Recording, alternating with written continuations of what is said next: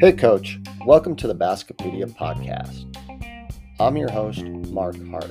Today's episode is brought to you by System Basketball.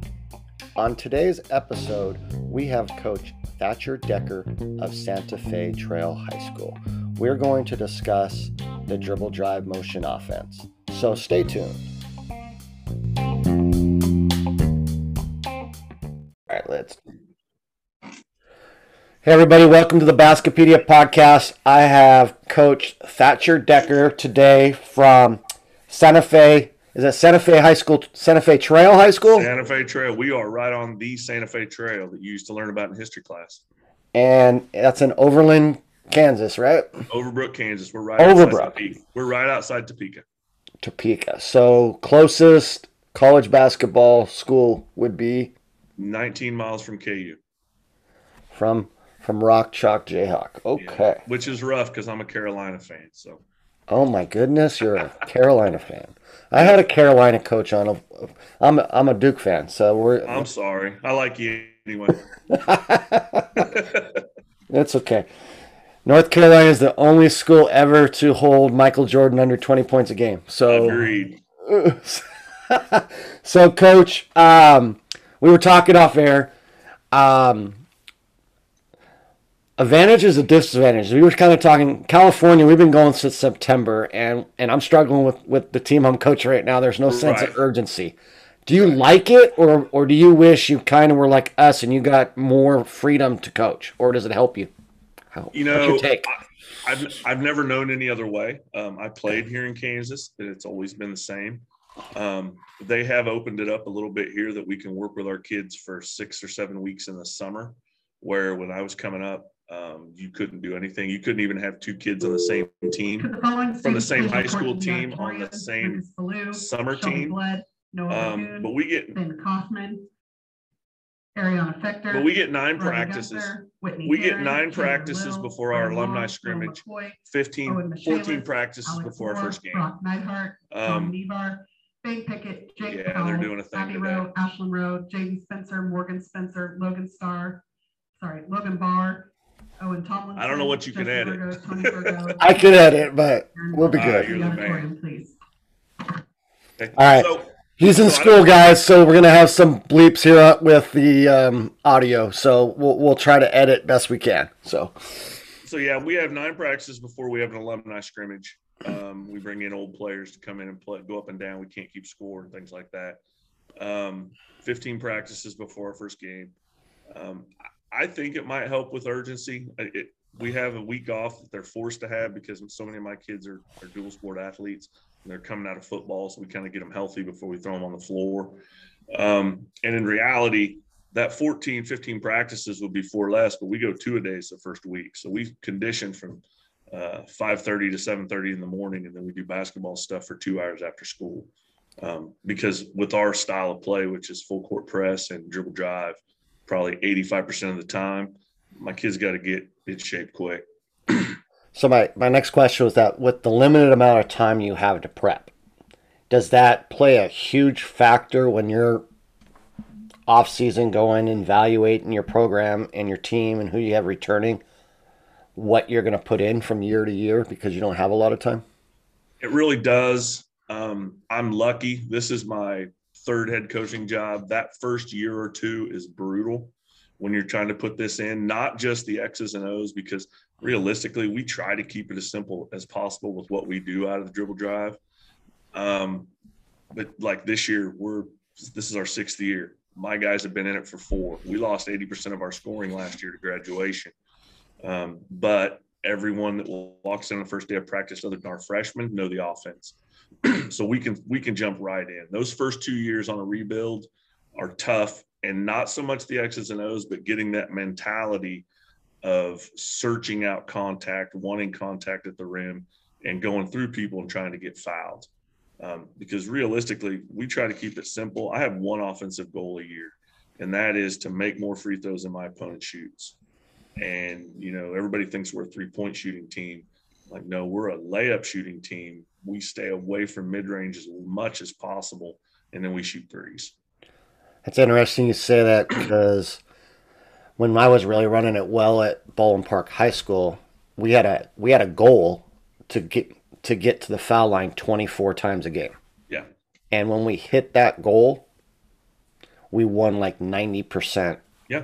of our games. And that's not talked about a lot about with dribble drive coaches. They talk about finishing, making shots. But getting to the foul line, I think, is huge in it. And the only way you do that is by attacking the Yeah. rim. Yeah. We don't. Well, they changed the rules now, so James Harden doesn't get to the foul line anymore Right.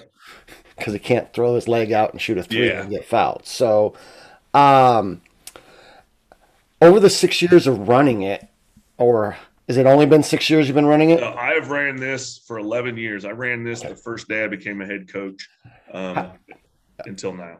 How have you evolved with it? Right? Because I have. I mean, you've listened to me, and I've been running since 2008. I was diehard Wahlberg this, Wahlberg that with it, and I've kind of evolved and tweaked it, and as Vance would tell all of us, bastardized it. Right. I'm one of them from time to time. But how has it changed for you over the course of the 11 years? We don't use this numbering system. I don't like. I kept messing up calling my fours fives and fives fours, so I just quit doing it. We have not probably evolved as much as I would like in some fashions. I don't have a ton of kids that can really attack with their left. So we start on that right side. My best player is always in that corner, and I've been blessed the last 5 years. I had one kid average 19, then 25 and 30 a game, and then my son just graduated, and the last 2 years he averaged 20 and 25 a game. And so we had talent coming out of that corner. We try to do a lot of different sets to start that all flows back into that 4 high or 4 out. I'm trying to come up with one now, trying to figure out a 5 out. So I don't have a center just going block to block. I'm thinking about bringing like the weak side corner, depending on the side it comes from. But those are the kind of tweaks I do. The one thing we have taken out completely is if the one attacks the two comes off the kick up, goes to the nail, we don't bring that opposite top guy across him. A lot of the guys like to jump, pivot, and kick backwards. We don't have that at all anymore. We just stay high and wide and try and get that kid coming downhill because we just felt for our guys, we could constantly get deflections off the help off of the guy going across. And we get a guy running back and forth a lot. So we've taken that completely out of it. We don't do it. It's a no-no for us now. And I know, Vance even had me at 415 nomenclature where that was a play. And we just never had success, and it just seemed to gum us up. Okay. How do you teach the penetration? Do you use the zones, or how do you teach that? We do. First week of practice, I do the boxes on the elbows. Okay. Since we have been running it a long time and people in our leagues know us, it is really hard attacking one-on-one from the half court to get all the way to that elbow. So we have added some, dribble handoffs. We have done some fake dribble handoffs. We put some pistol stuff in sometimes where we reject the dribble handoff if they're playing it, as opposed to just coming 100% out of the corner. We teach all of our 2s and 3s, especially our 2s, because last 5 years, my 2 guards have gotten face guarded every single night. When we take 2 hard steps, like we're going baseline, and if they don't react, we just throw the back door, but it's not a traditional back door because we're not coming up and beating you back. But once they start backing off, and that gets us to our kick up. But we have done the second set of Wahlberg videos where he started creating the super gap with that 1 to 4 pass up top. We enter it 2/3 of the time that way. We do really focus on getting our point guard when he gets the opposite volleyball line to go full speed. And if you got a guy that can't guard that, we just shoot layups all day and then the game's over. We don't care. But we do a ton of that, and we have our 4, the opposite guard up top. He's supposed to be dead sprint when he gets to the half court line at an angle towards the opposite elbow, because I want him to catch it full speed downhill. because we're not exceptionally quick. We don't have incredible athletes. And so he's catching at full speed downhill. Sometimes that one even has to go behind him going to that opposite corner. But that's really helped us out a lot. Just making sure. And like I said, we're not allowed, my kids aren't allowed to take 3 dribbles in a yard. If you make more than one move in the yard and don't go downhill, then we stop practice because we don't allow any dancing like the pros. Here's a good question for you, because you've been doing this a long time like me. If you only could choose one drill to teach this, like every day, you only could do one type of thing, what drill would you use to teach the offense? We do drop layups every single day, but we add defense to it a lot. Getting that transition, because where we have turnovers is the kids coming out of the corner full speed and they have to hop and turn at the same time as the ball comes. So we get that so that we can get downhill, because we try to go like if we come out of the 2 corner, we try to get to the right side of the rim if at all possible, keep it on that side, or big doesn't have to move and we can skip, which means they got to get their body. For the fundamentals, because then we work finishes out of it. We work tons of stuff out of it. And the drop layups is only like 5 variations. We've come up to this point with like 9, where we fake one way back to the other side, corner to back to a, flare kick. And then other than that, full court stuff, we run the blood drills every day. Really getting downhill, finding contact, making that little fake lob. Are you doing it continuous, or are you just going one way? We go both ways. We separate 2 different colors, and then the defender becomes the next point guard coming. And we do tons of the 2-on-2, the blood drill 11. So we add the rest of them, but that one, just getting them downhill. When you're 2-on-2, I assume you're saying attacker and a post. Yeah. Okay. Those are the 2 that we really do, because like I said, our hardest part is getting those kids to go to contact and go through it. And in 11 years, I have never called a foul in practice, ever. Our guys just go. I didn't until we fouled on the 8th point to win a blood drill, and the kid basically, because they knew, and the kid basically almost took the kid's head off, and he popped up, and let's just put it this way, I couldn't call them blood drills anymore. So I have to start calling them attack drills or something else. It was too literal after that. But they walked off the court. They were buddies afterwards. They were that group of guys were the most competitive I've had in it, and they didn't want to lose a Cardinal drill. They didn't want to lose any drill that we did, and I pretty much had them on separate teams going against each other every day. As you're watching in practice, as you're putting it in, what do they struggle with the most for you usually? Wanting contact. Like I said, when I asked the original question, because we have times where we get into that weave and it looks like we're just weaving without even looking at the basket, and getting our kids to catch and turn and force it to the defense, where you might bump him and not feel comfortable with it, but you're still trying to get to the other side. You've got to get shoulder to shoulder to bring that help side guy over.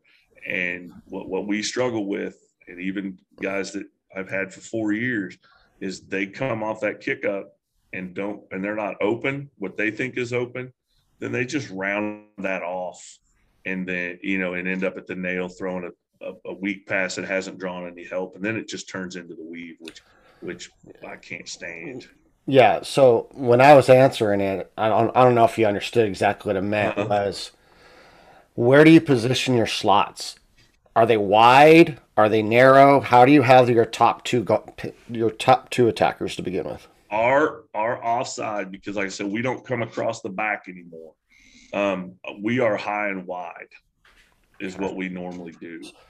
And the reason I do that is if we're coming from the 2 side to the 3 side, we're high and wide.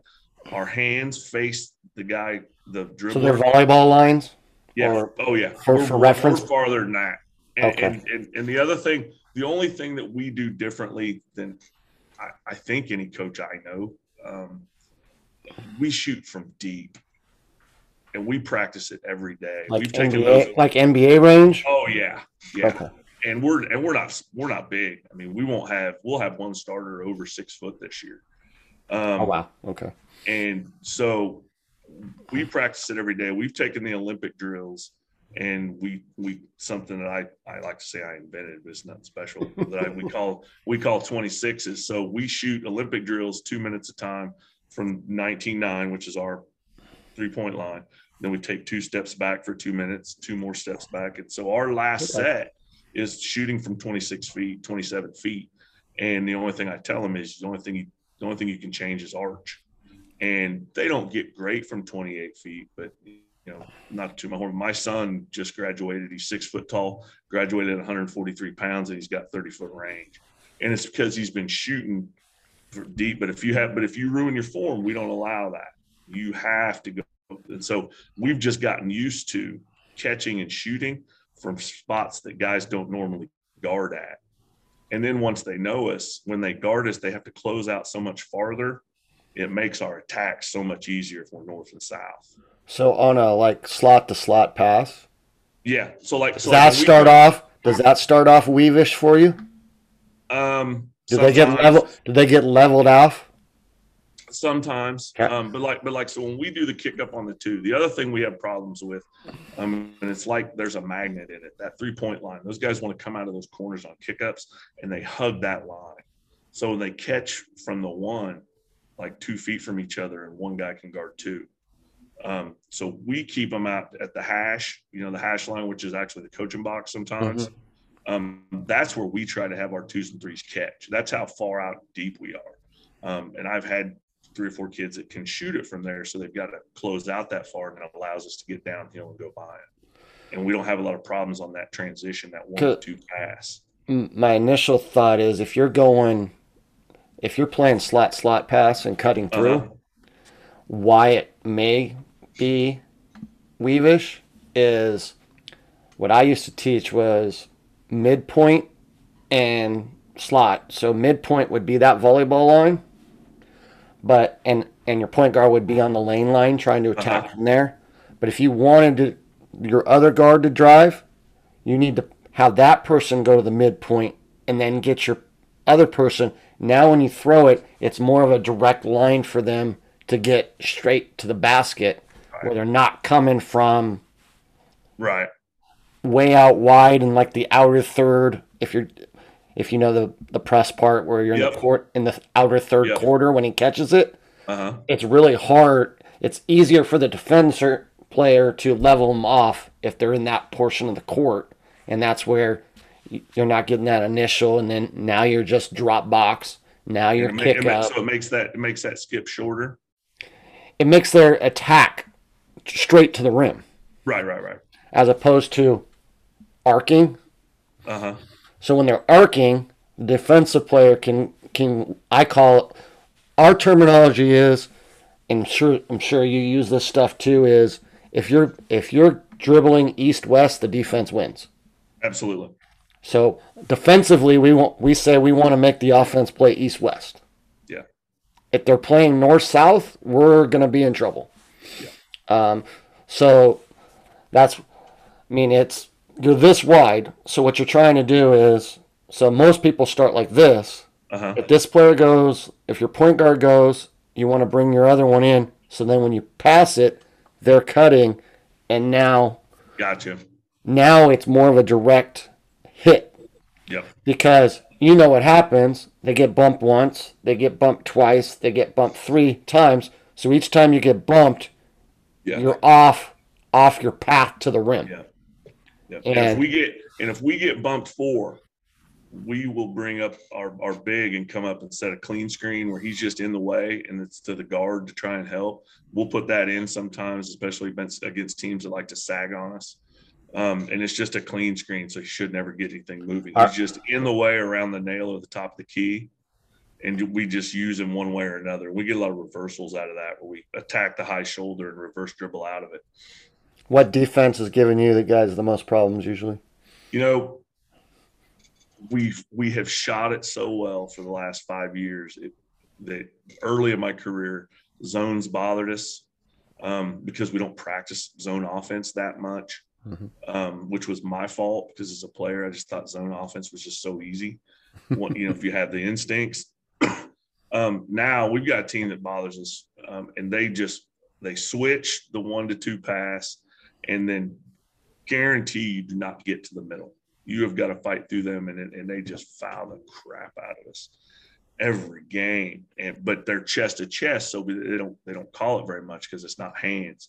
And the problem we get is so few teams make us throw that back to the corner to the one when he goes ball side corner after the pass, and then back door out of that.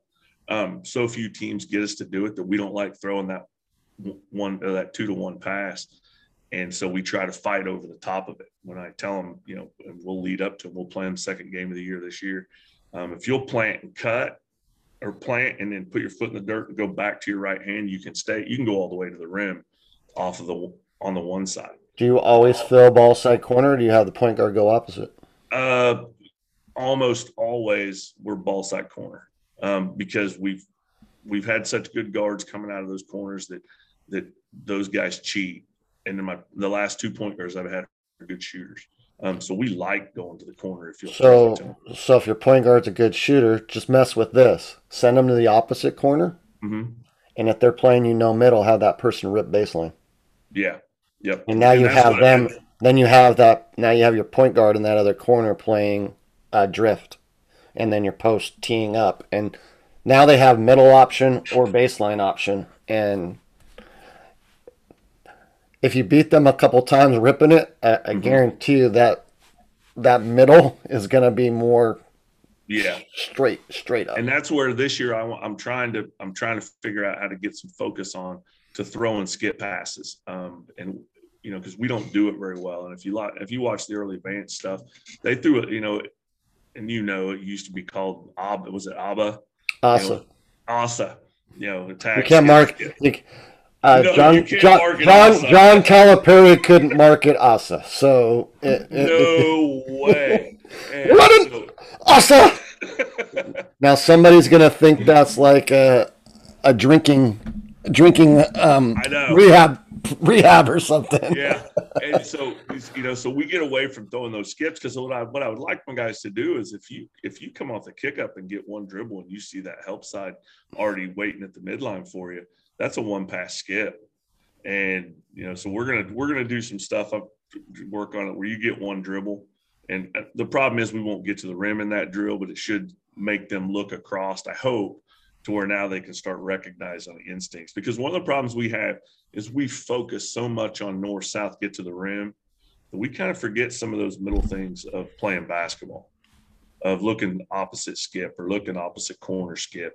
And I think we're 1 year away from having a big that I could start really utilizing at the nail. Because right now the guys I got are big, strong rebounders. They're not offensive minded.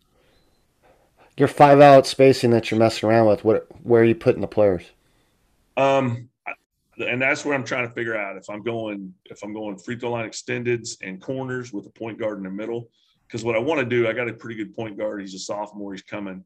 He's going to be good. I'd like to get him working a little more from the middle of the floor so he can choose. So they're not just sitting on him on the right side or waiting for that 1-4 pass. In the past, I've ran it at a 1-4 low when I had a guy that offensively wasn't gifted, but he was a great defender, and I was trying to hide him. And I had a really good point guard so that he could choose. He could go hard right, cross over, and get to the rim.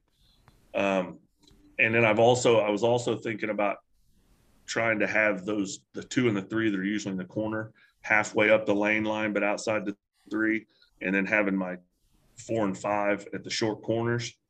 And then if you came down from the middle and went right, I was going to run the ball side short corner to the opposite corner away from it. And then that short corner weak side becomes my big. And he probably stays there for the entire transition. But I need to have people, and I got to get my guys out so I can have them walk through it. I'm bad X's and O's. Have you looked at just taking the player in the dunker spot and putting them on the wing and keeping your spacing the same? Yeah. That's what I did last year. But before when you meet on the wing, because I've also worked it. So basically, free throw line. So you got 2 slots, 2 corners, and instead of your post being in the dunker spot, now they're in the free. They're on like the 3-side free throw line extended. So you got 3 on. So you got. So it looks like a 2. So it kind of looks like a 2-sided break. Yeah, and that's one of the things I've drawn up, and then I also drew up having just the normal 5 out. 2 and you can. Yeah, you can make your post the other slot if you wanted to, and then you can go guard to guard and then do the fancy down screen and the dribble handoffs on that double side, but you still got your double gap for your point guard to attack. Yep. Yeah, that's some of the stuff I'm looking at, because I'd like to free up my point a little bit to make some decisions on his own. And I figured and we're going to have points this year where we're going to be small at all 5 spots. I mean, we'll have 5 guards. And then it won't matter who's in that dunker spot. If you go away and you're in the opposite corner, now you're flashing in just in case we've got to dump it because help comes. And then we'll just stay spread. Because playing it with point, 2 wings, 2 corners, you really need to do false motion stuff before you get into the gap. Because even though the middle is open, your point guard isn't going to just have that option to attack. No. So, and if he does the team so bad, it's not going to matter. You know what I mean? Yeah. I mean, if you're just shooting layups off the one dribble all day, then it doesn't matter anyway. But, I'm just trying to play. We're not offensively gifted as we have been. We're deeper this year, but we don't have a guy that's going to go get 25 a night, regardless of the defense we see. Now, the upside is we won't see near as much face guarding. And like I said, we started out of horns. We're going to start it out of a little chin motion this year, and get some different looks because people are just so used to seeing what we do. But in the end, we just go right at you into your chest. I would assume so, if they kept this stat. I assume if they kept this stat, we lead the nation in charging, because we will run over you sometimes. So would you still say, even though you have these entries or triple gap sets, whatever you want to call them, before you start getting into your main attack mode, you still scoring predominantly off of penetration and kick actions? Yep.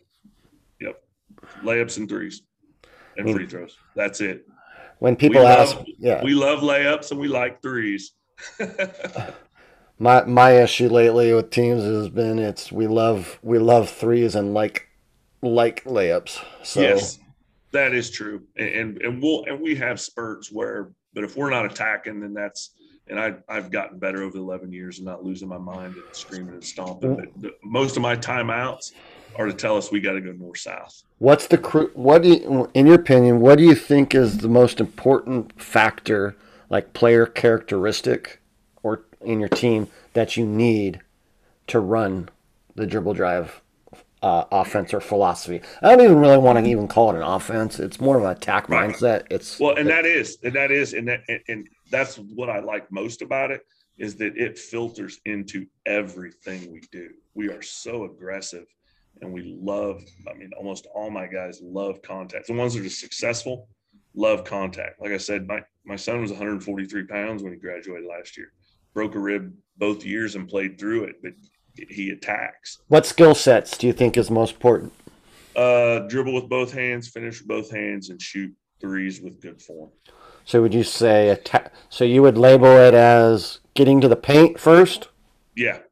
Okay. And I think you've got to be able to handle in our offense. You got to be able to, like I tell all my guys when they're going to go home for summer or they go and hire someone to work on their game, like, you need to dribble with both hands, learn to finish, and then be able to shoot with good form. Because if you can do those 3 things, you're going to play for us.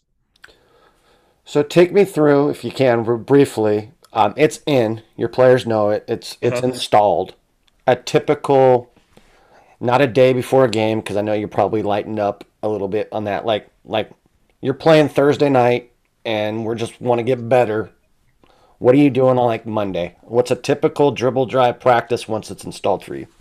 And honestly, even though I end up talking offense most of the time. Our first half of the day is defense.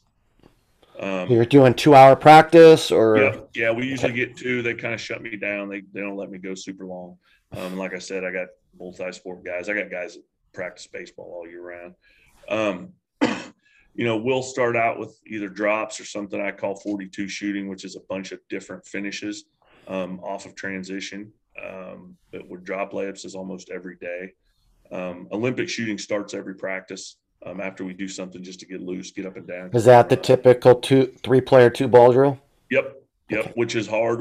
We've got 6 baskets. We usually keep 35 kids. This probably be my first year I don't have to cut because I got. Is that all? Is that 3 levels, 2 levels? Yep, 3 levels. Okay. But we've got 2 small classes, so this year we may not have to cut anyone. But Olympic shooting every day. Then we're into drop layups, and then once we're into our offensive part of it, we go right into blood drills. Sometimes I run them side by side because we get the deals where I get my, all-state point guard going against a freshman, and it doesn't make either one of them better. It just makes one scared, and the other one just blows by them.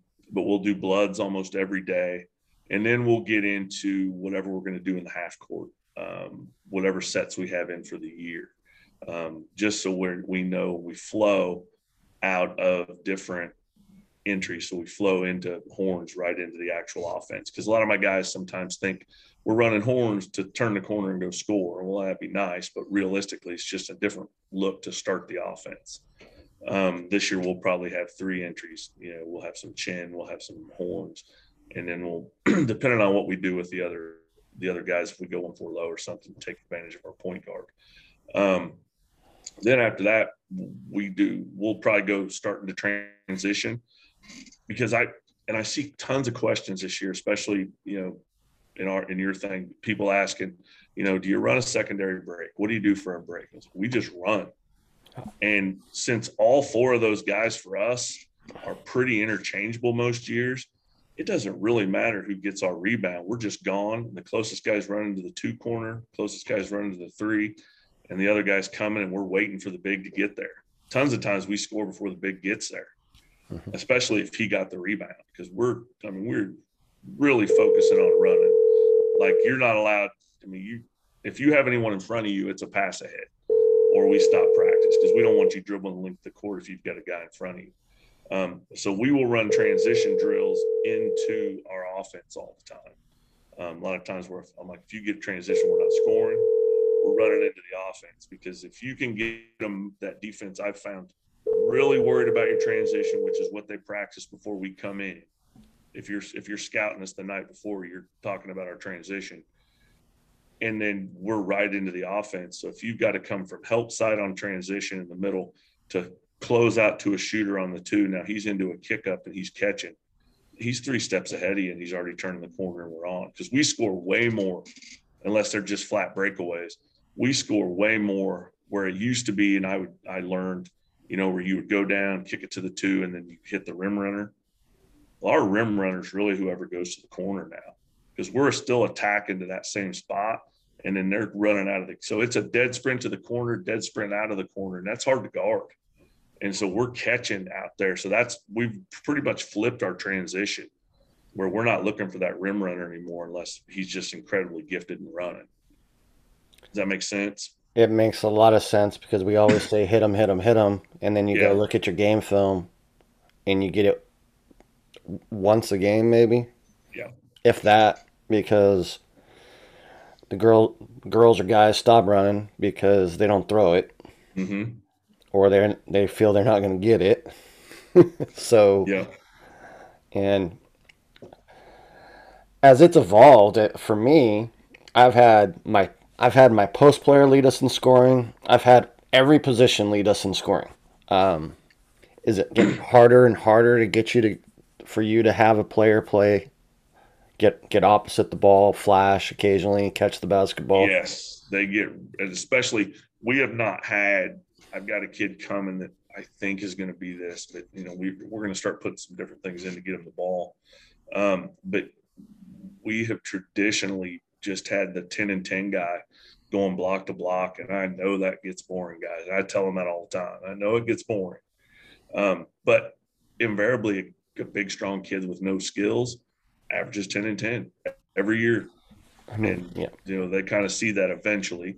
Go look at your teams and the years that you didn't get much production out of your dunker spot player, your team probably wasn't that good. Nope. I mean, because I had 3 kids. They look like football players, but they never played football. 6'5", 250, 2 of them. And then another one was about 6'2", 230. And they were 18 and 18.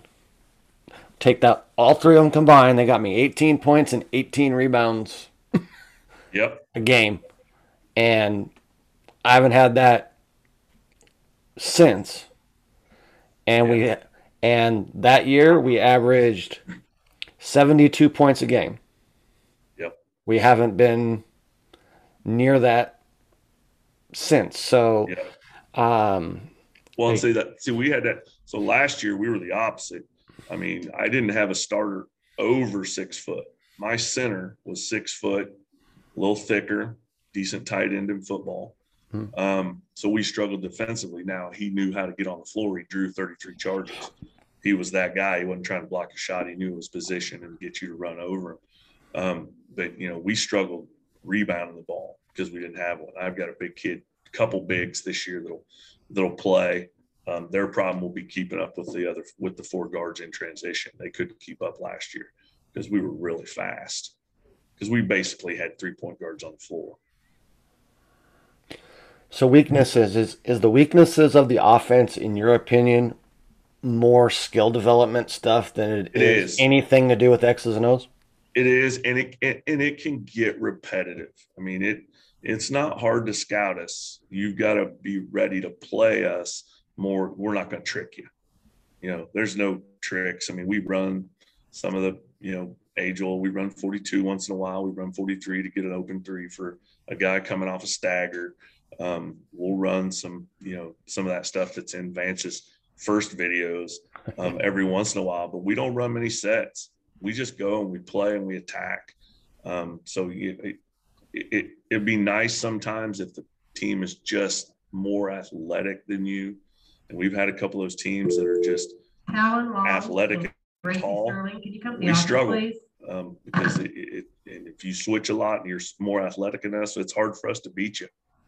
It gets a little repetitive, but every year I think I'm going to try and do something new or add something new, because I've got secondary offenses that we run. We've run some ball screen stuff. We've run some pistol stuff. And in the end, we just go back to what we do, because it's just who we are. Our team motto is be relentless, and that's what we are. Whether it works or not, we are that. I was talking to Kurt the other night, and he goes, have you ever ran like Carolina break and then floated in, but like adjust it for, so he said, I've tried. No, so he said to me, so have you gone like slot to slot, throw it to the wing, have your 2 come out of the corner and set the back pick, and now maybe that player now steps out, and now you got an ISO post. Maybe that's your second post, and now you just take your post to the perimeter, and now you're playing 4-out-1 in that possession, trying to get it in. I'm like, yeah, but now that's all they're going to want to run. Like, and I'm glad you brought up the secondary break stuff. Is, I mean, the way I teach dribble drive is you teach the 3 penetrations. Yes. First day I'm teaching lane penetration, middle penetration, baseline penetration. I'm not really getting into drag zone, drop zone, rack zones, any of that. But so if you do kick the ball ahead and they rip baseline, post nose to tee, stay corner, and then everybody else adjusts around the wheel or whatever you want to call it. You go middle, you got to have someone go behind. You got to have opposite block. You got to have the 45-degree angle, and then you got to have someone behind. Once they learn that, the language Yep. becomes easy, in my We're- opinion. We become positionless, other than whoever the mean, man in the block. I switched to coaching girls, and we're putting some of this in. We're not fully. We're more running actions before we can get into it because they haven't developed the just nastiness yet. So we're actually just calling them slots, and corners. Yep. Is the way I've so they kind of look at me and go, "What am I?" They have to know they want to do exactly to the T what you say, sometimes more than you want them to do. Oh yeah, it's been an adjustment. It's been fun. It's been an adjustment. Like I'll turn back and look and go, the drill started, or expecting them to go, and they're holding the ball. I'm like, oh, go.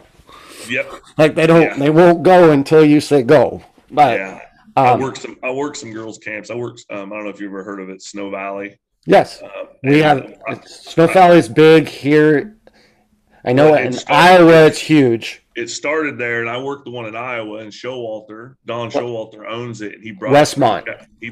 There was always Charlie Sands did the one in Yes, I've California. heard all the stories about the old school.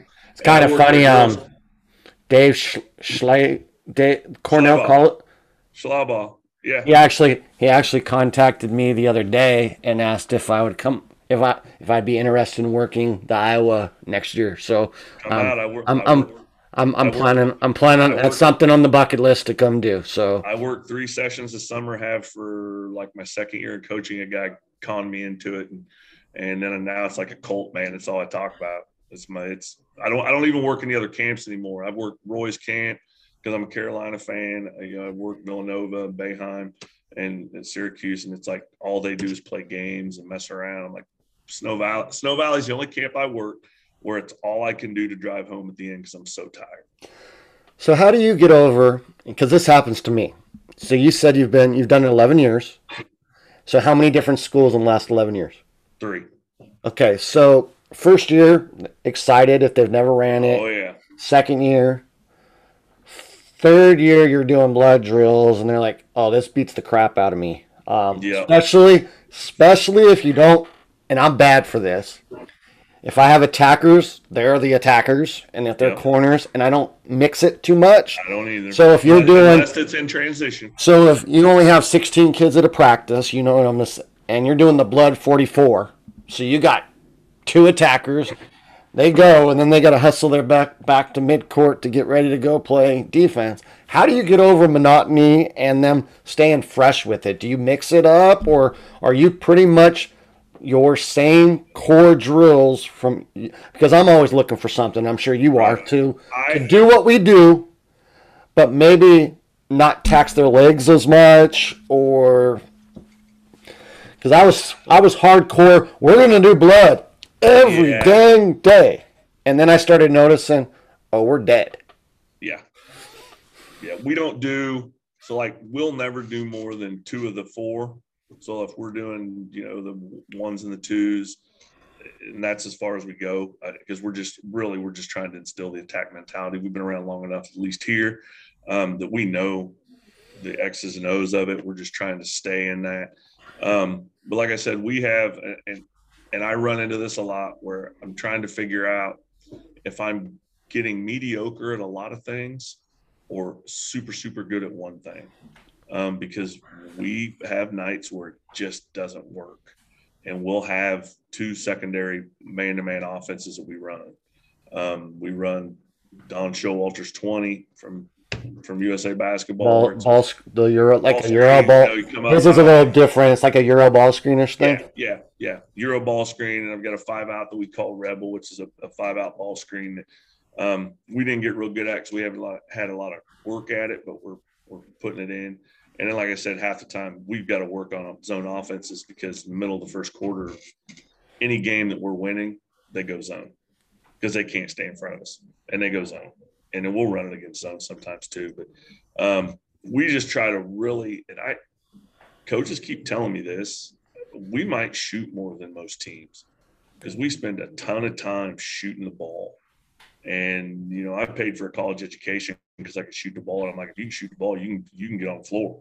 Because I wasn't exceptionally quick or anything. I was tall for a point guard in the 80s at 6'4", but I can shoot the ball and make good decisions. We scrimmage a ton because we press full court. And we do not, after our first hell week of 2-a-days, we do not condition ever. We never put them on the line and run unless they're in trouble.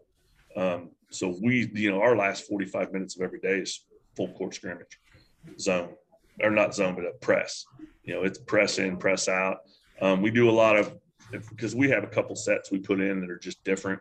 A Carolina box play that we run. And so we do a lot of 5-on-5-on-5, where it's just an offense against the D, and then that defense becomes the offense and it rotates to try and mix it up. And then most of our other stuff is transition. We do a lot of the build-up drill where it's 2-on-1, 3-on-2, 4-on-3, 5-on-5, and then they go up down 3-4 times. And that it's constant. You do the Texas drills? Yeah, sometimes I've never liked them very much, to be honest, and I don't know why. They're similar to blood drill to an extent, but not really. Right. But, and so I've always enjoyed and got more out of the bloods, and I probably haven't done a Texas drill in 2 years. That's the same way I got out of the Cardinal drills too, just because we had a lot of kids in a small place, and it just didn't seem to go. We didn't get as many reps as I wanted. Do you do his 11-man scramble? No.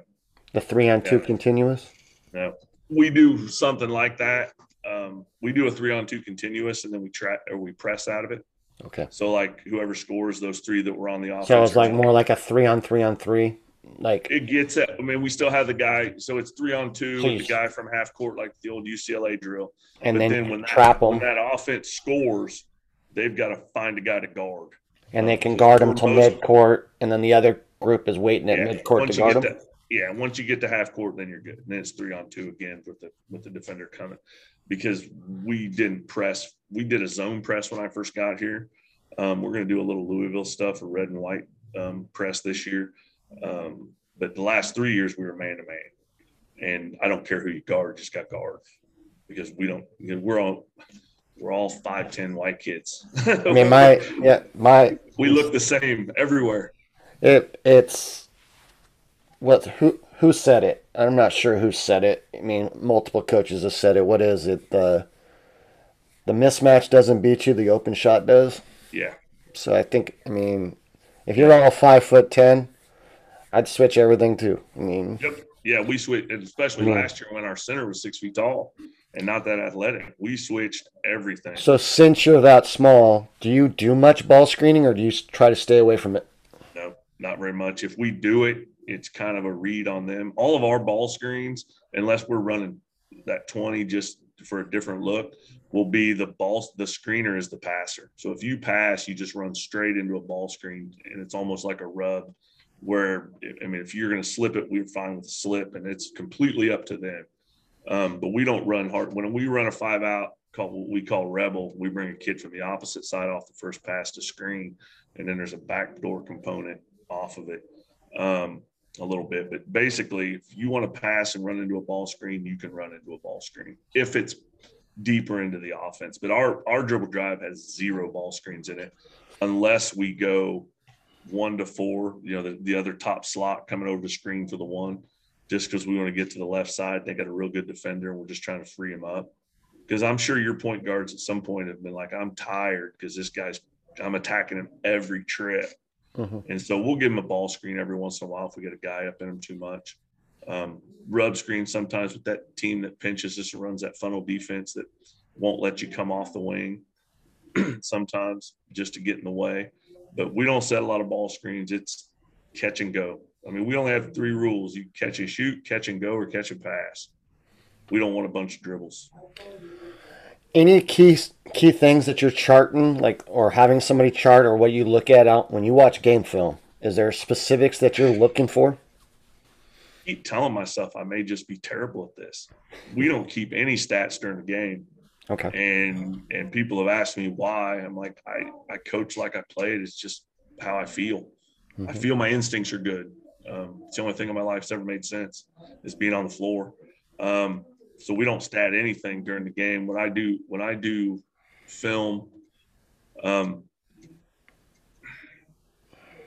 I have in the past, and it's just for me, number of times you ran into somebody, initiated contacts, where if you're just fine going east and west, we have a problem. If you're running into people, even if it causes you a turnover once in a while or a foul, so intentional contacts or something, if we're playing badly, I look at. But other than that, I want to know how many free throws. The only thing I look at the end of the game is how many free throws we shot. That's all I care about. And I keep thinking maybe I'm not analytical enough. I think free throw attempts are important. And then if there was something that I would want to maybe chart or have somebody chart is paint touches. Yeah. Because now, do you mean paint touches off the bounce or? I don't care. Okay. I try to pay attention to that. I want to be below the net. I want to be. My philosophy is this. My offensive philosophy is as simple as this: is if you're not creating closeouts, I don't care what offense you run, you have a crappy offense. Right. And we can get a paint touch by a backdoor pass. We can get it by a post touch. We can get it by a cut, flashing in there, or off the bounce. I don't care. And that's for me, that's probably more when you're attacking against zones than you are against man, because you need to have all those various ways. And I think that's why people go to zone against dribble drive teams, because it forces you to go to two post players a lot of times. Well, and you may not have it. And I tell our guards, I'm like, okay, so Johnny, who's averaging 28 for us, he's got a guy face guarding him. I'm targeting their fourth best defender, who's on a pretty good offense, because my guys can all attack and they can all shoot pretty well. We will run it until we get that one-on-one downhill against a bad defender, because we're 300 students. Your third defender's probably not going to be very good. And we'll attack him if we can. And we do a lot to where if I have one bad offensive player, he doesn't get it till the fourth pass. He doesn't see it. My top two, my first pass and my second pass are going to be to my top two offensive players almost every possession. So I can recall I was year 2 running this, and we went 24-5. We lost to one team twice, and they took away our 3-point ball. And what they did was my best player played the 2 corner. He made over 100 threes in the season, and it was just face guard. So I was young with it and stubborn with it, and I was just, okay, that should free up the gaps for everybody else. Or he has drop actions, but he was a 5'8" guard, so they were sending him back door, and he's trying to shoot a floater over the big, or shooting pull-ups from 12 feet in the short corner, which is a very tough shot. Oh, it's probably the hardest shot in basketball. By far. No doubt about it. And so is there anything that, now, we're not so stubborn, we'll reverse the ball, sort of double staggered or something like that, so that they can at least get a touch. I tell you what helped us last year, and I came upon it by accident. I took that face guard. I had a good little point guard, wasn't a shooter, but he was smart, good player, little quarterback looking kind of kid. And they were face guarding my kid, and we ran horns and put the kid getting face guarded in the ball side corner. We always went off that side. No help. We shot layups all night. See what I'm saying? Yeah. Because they couldn't help. And if you did, then all of a sudden you just freed up my best shooter, which is what we wanted in the first place. In a roundabout way, it's the same as just running dribble drive and having the guy attack. But yeah, well, and we're running all of our horns goes right into dribble dive. So if you help, we don't get to 3. Now the guy wanted to have the ball has it anyway. And then we space out on the backside and we're 4 out, 1 in. Because my same guy that goes to the block, my center, is the roller no matter what, because we're not trying to get the pick and roll, because we don't have NBA rules where you have to be out of the lane in 3 seconds. They just, our pick and rolls never work. I know you need to get going, but last thing for you is, anybody listening to this that are on the fence about running dribble drive, any advice for coaches that are looking into doing this? You got to commit to it. It can't be something you do for a couple weeks or a couple practices and think, oh, it doesn't work. That first year is going to be brutal. maybe, depending on how you are. Attention But students, they've got to get just used as to an contact, FYI, and the you've got to town hall will be commit. held in Miss And if Manson's room anybody tonight. has Thank you. questions, wants anything, you can post my email. I was very lucky when I got into coaching that I had coaches that didn't have to help me that did. And I'll help anybody that ever needs help. Hey, I appreciate getting to know you through the Facebook group, man. Best of luck to you, and look forward to seeing how you guys do this year. All right. Appreciate it, sir. All right, man. Take care. Have a good one. Hey, Coach. Thanks for joining me on this episode of the Baskipedia podcast with Coach Decker. Hope you enjoyed the episode. If you did, please like it, review it, and subscribe so you know when the next episode is available. If you'd like to learn more about the dribble drive motion offense, we have various products available at systembasketball.com. And we also have a coaching community where we discuss the offense daily inside Facebook. And you can find that in the show description or by searching Dribble Drive Motion Hoop Talk. Thanks again.